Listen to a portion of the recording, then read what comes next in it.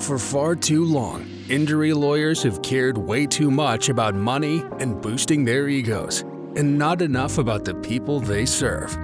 That stops now. Welcome to the Mutrux Firm Injury Lawyers Podcast, where trial lawyer Tyson Mutrux cuts through the BS and gives you practical takeaways to get you back on your feet, settle your case, and get on with your life. No fluff, no ego. And now, here's your host, Tyson Mutrux.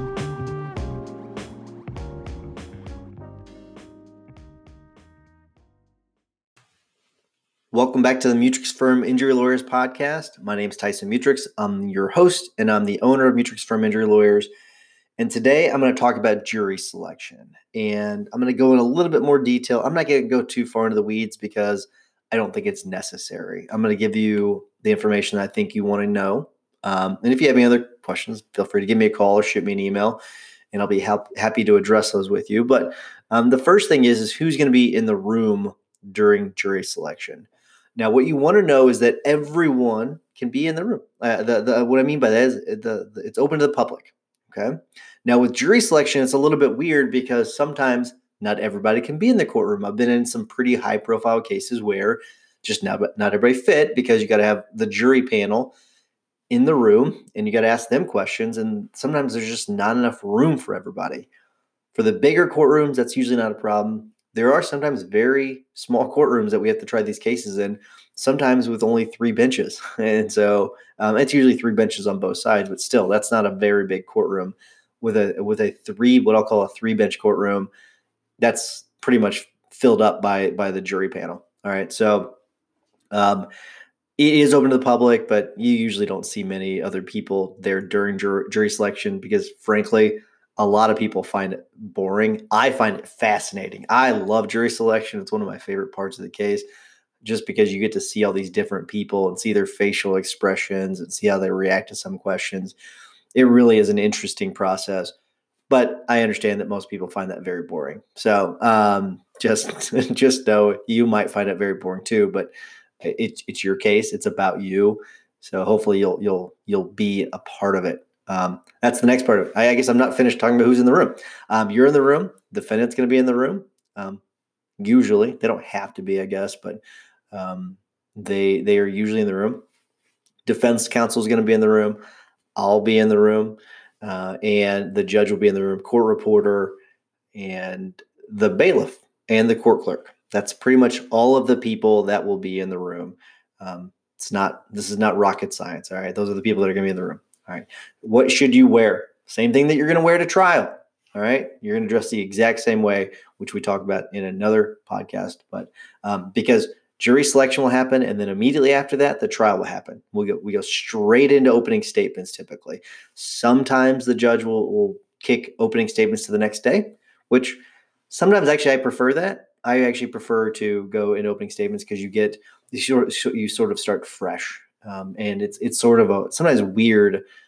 It's not uncommon for you to try to do jury selection and you're asking all these questions of the jury. And then as soon as we pick the jury panel, we go straight into opening statements without a break. It's kind of a weird process. And I think it's awkward for the jury too. So I actually usually prefer that we go into the next day, starting with opening statements fresh. That way everybody's fresh and you're not exhausted from answering questions and asking questions. All right, so here is what the process is of jury selection. Let's talk about that for a second. What happens is the bailiff will number, or the downstairs in the courthouse, they'll typically number the jurors. And sometimes they're weird numbers, like in the city of St. Louis, where it's some random number like juror 543826, or in St. Louis County, in most counties, you're juror 1, 2, 3, 4, 5. Those are usually the easier ones to deal with because they're typically holding paddles that have their juror number on them. And when you're like in a place like the city of St. Louis, you don't have that number. And if you do have a number, like some judges do, many people recommend the paddles because they hold these paddles up whenever they have a question. And so you can say, juror number 5 looks like you have a question. That's easy. When you don't have those, or if you do have it, but the juror number is different than the paddle number, it just gets confusing for the court clerk. But just know, you'll see that they've been numbered. The bailiff will walk them into the courtroom and make sure that they're in a specific order. When that happens, you will stand up. I will stand up. We will all stand up except for the judge. The judge will remain seated. And that's just to pay respect to the jury panel so they understand, hey, this is about you. This is a very, very important thing that you're doing. And we want to acknowledge that. So you'll stand up every time. I always instruct my clients to stand up whenever they enter the courtroom and whenever they leave the courtroom. And that's throughout the entire trial. So make sure you do that just to show respect. And it makes you look good whenever the defendant and defense counsel doesn't do it. All right. So make sure you do that. After they've been walked in the courtroom and they've been seated and numbered, the judge will welcome them. Thank you for being here. This is really, really important. The judge will say a lot of nice things about them. And sometimes they'll give them a brief explanation of what the case is about. Sometimes the judge will let us do that. Not always. We call that a mini opening. And it will, in a few paragraphs, we'll explain to the jury in an unbiased way as possible what the case is about. And sometimes we will prepare that for the judge and give it to the judge. And I say unbiased, it really does. I mean, we try to, manipulate the words as best as possible to try to make it as favorable for you as possible. But remember, defense counsel gets a say-so as well. So that's why it's usually pretty vanilla what the explanation of the case is about. And for example, let's say this is a rear end crash in Skinker and Lindell. I think those roads intersect. Pretty sure they do. But let's say, even if they don't, let's say that they do. Actually, it does. They intersect right there by WashU. But anyways, so let's say that the crash is there. It's a rear end crash. Basically, the judge will say the plaintiff was driving westbound on Lindell when he was rear-ended by and the plaintiff alleges that he was rear-ended by the defendant. And now the plaintiff is claiming injuries. That's a very, very vanilla way of explaining what happened. And so we will try to make that as good for you as possible. Whenever we get to do it, then we can sort of, finesse it a little bit more and make it sound much better. Whenever the judge does it, it's not going to be as good. Not good for either party because it's very, very just plain. All right. So after that happens, the judge will read some instructions to the jury. These instructions are things that the parties and the judge have gone over in an instructions conference, and it's just explaining the law to the jury is all it is. And if you want to see a copy of those, I'll be happy to show you what those look like. They take about 10 to 15 minutes to read, depending on the judge and how fast they read. After that happens, it's time to go. All right, time to rock and roll. So we stand up. I will introduce myself. I will introduce you to the jury and to the judge. I will say nice things about you. I will usually walk over to you, place my hand on your shoulder, and just to show, hey, this isn't just a name on a piece of paper. This is an actual human being. I will ask a bunch of questions of the jury. And although it's called jury selection, and I talked about this on a previous podcast, voir dire, it's also called that, or voir dire, depending on where you're from. I don't like to call it that just because people don't know what that means. So I call it jury selection. And even though it's called jury selection, that's not really what it is. We're trying to exclude people with a bias. That's the goal. And we're trying to get the least biased people on the jury that are most favorable to you. And we call that killing the rats. All right. And what that means is that there are a lot of rats on the jury that do not benefit you in any way. Okay. There are some that hate plaintiffs' lawyers. They think that we're ambulance chasers. They're very closed-minded. All right. There are people that don't like plaintiffs because they think that you're just money grubbers. It's very unfair, but there are those people. And we call those people rats. And so we try to kill the rats. So we try to hone in on those people and all of our questions. And I'm not going to go over all of the topics that we're going to cover. I'm just not going to. You don't care about that. At least I don't think you do. If you do care about that, give me a call and I'll be happy to share an outline with you. But our whole goal is to try to kill those rats and get them off the jury. And we do that through a series of questions. And we call that pushing them off the cliff. And so let's say that we've asked a series of questions and they've indicated some bias. And so I'll call it Mrs. Jones. Let's say Mrs. Jones has some sort of bias based upon her response to a question. I will then ask her a series of questions that pushes her off the cliff, pushes her off the ledge. And that what that means is that we're trying to get her for cause. We have an unlimited number of cause strikes. We have a limited number of peremptory strikes. So a cause strike is that a strike that they're being stricken for a legal reason, for cause, because they've brought some sort of bias to the case that would impact one of the parties. And so what we do is we try to pull that bias out as much as we can. And sometimes it's kind of a bizarre thing whenever the judge does something like this. But sometimes the judge will strike the juror for a cause in the middle of jury selection and just tell them to go home. It is the weirdest thing whenever it happens. It's a bad idea, in my opinion, because for a variety of reasons. The main reason is that it signals to other jurors, hey, if I show this bias or if I tell a fib, then I can get kicked off the jury.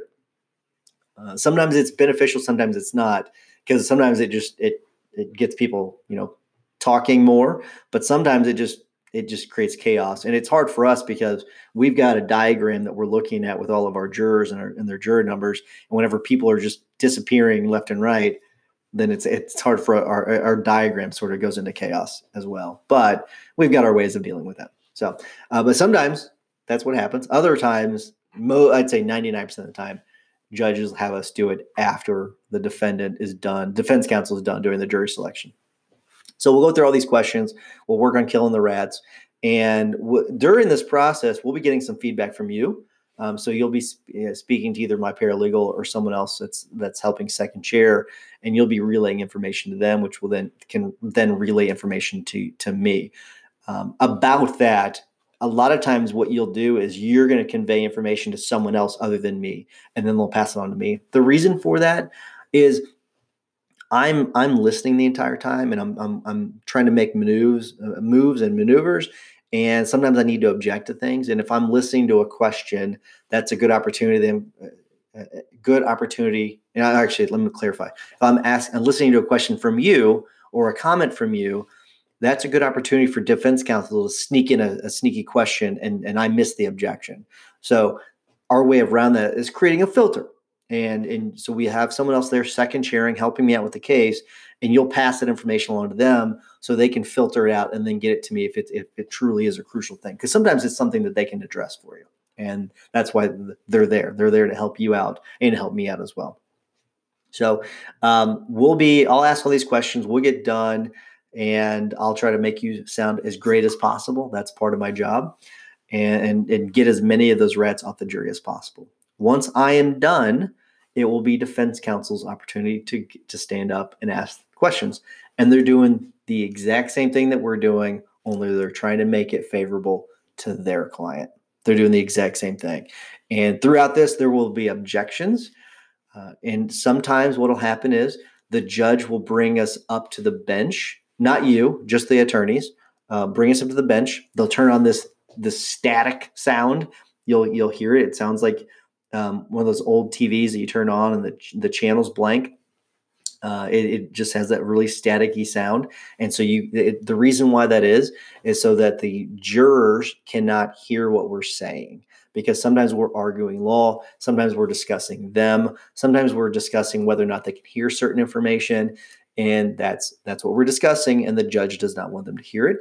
Sometimes if it's a sensitive topic that a juror does not want to talk about, and we always give them that opportunity. We're going to ask you these questions.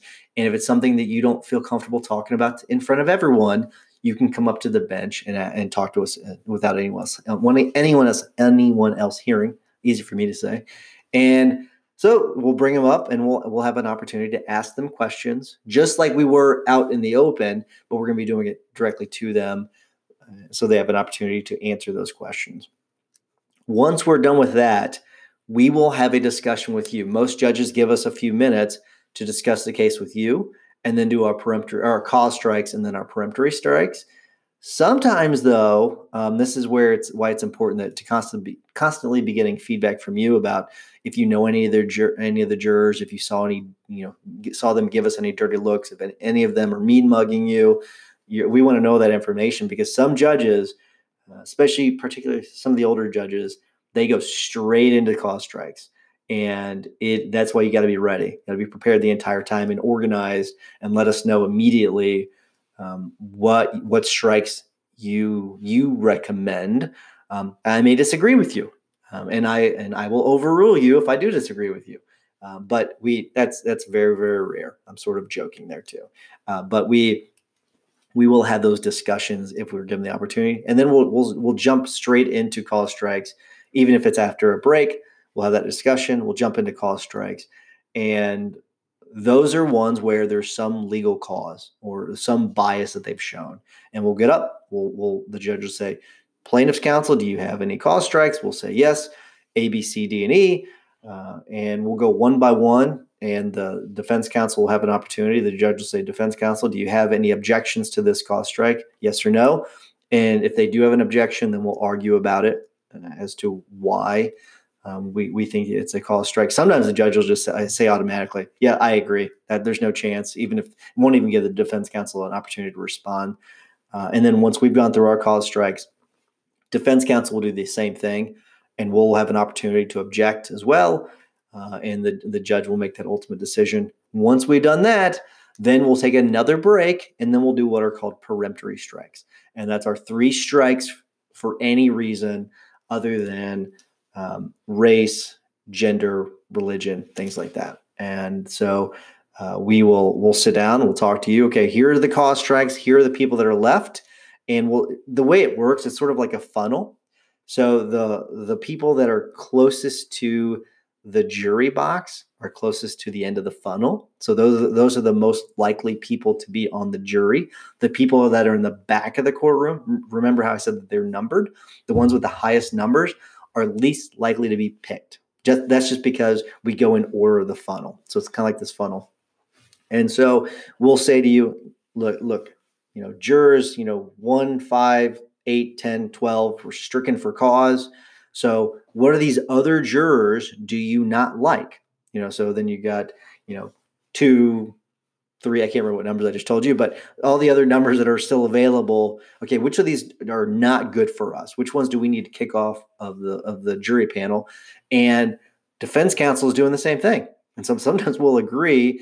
And so sometimes we will strike someone that they would have already stricken. So they basically get a bonus. It's just how it works sometimes. So we'll go through, we'll tell the judge, this is who we want, this is who we want, this is who we want. We want to kick them off.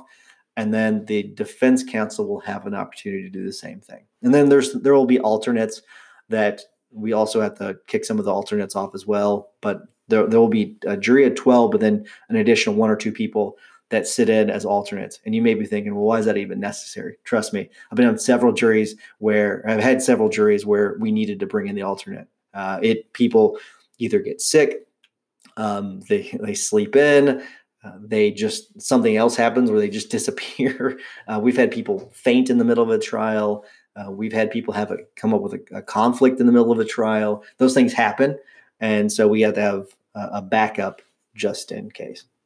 All right. One last thing, and these are called Batson challenges. So let's say that one of the parties thinks that the other party struck someone with a peremptory strike because of race, religion, gender, things like that.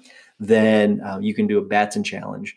And then we have to demonstrate the reason why we chose them other than race, religion, gender, things like that. Okay. So that's very, very, very rare, but it does come up, and it typically comes up because of race whenever it does come up. But again, it's extremely rare. So, all right, this is a little bit of a longer episode. I understand that. So forgive me for that. If you have any other questions, give us a call, 888-550-4026, or you can check us out at mutrixfirm.com. Also, check out our YouTube channel, Mutrix Firm Injury Lawyers, and give us a like on our Facebook page, because we do talk about a lot of great information every single day. We post every single day on there. And so give us some love and give us a like. Make it a great day out there. We'll see you. Thank you for listening to the Mutrux Firm Injury Lawyers Podcast, a production of Mutrux Firm, LLC. We offer a free 30-minute strategy session to discuss your personal injury case. You can ask us anything, free of charge. Call 888-550-4026 to schedule your call or use the link in the show notes. If you're trying to handle your personal injury case on your own and running into issues with the insurance adjuster or not getting the treatment you need, try these 3 things. 1. Don't give a recorded statement. 2. Ask your doctors to do your treatment on a lien. And 3. Don't negotiate with the adjuster prior to getting all of the treatment you need. Check out our YouTube channel for more helpful tips, where we have hundreds of how-to and explainer videos, or go to TysonMutrux.com. Until next time, thanks for listening.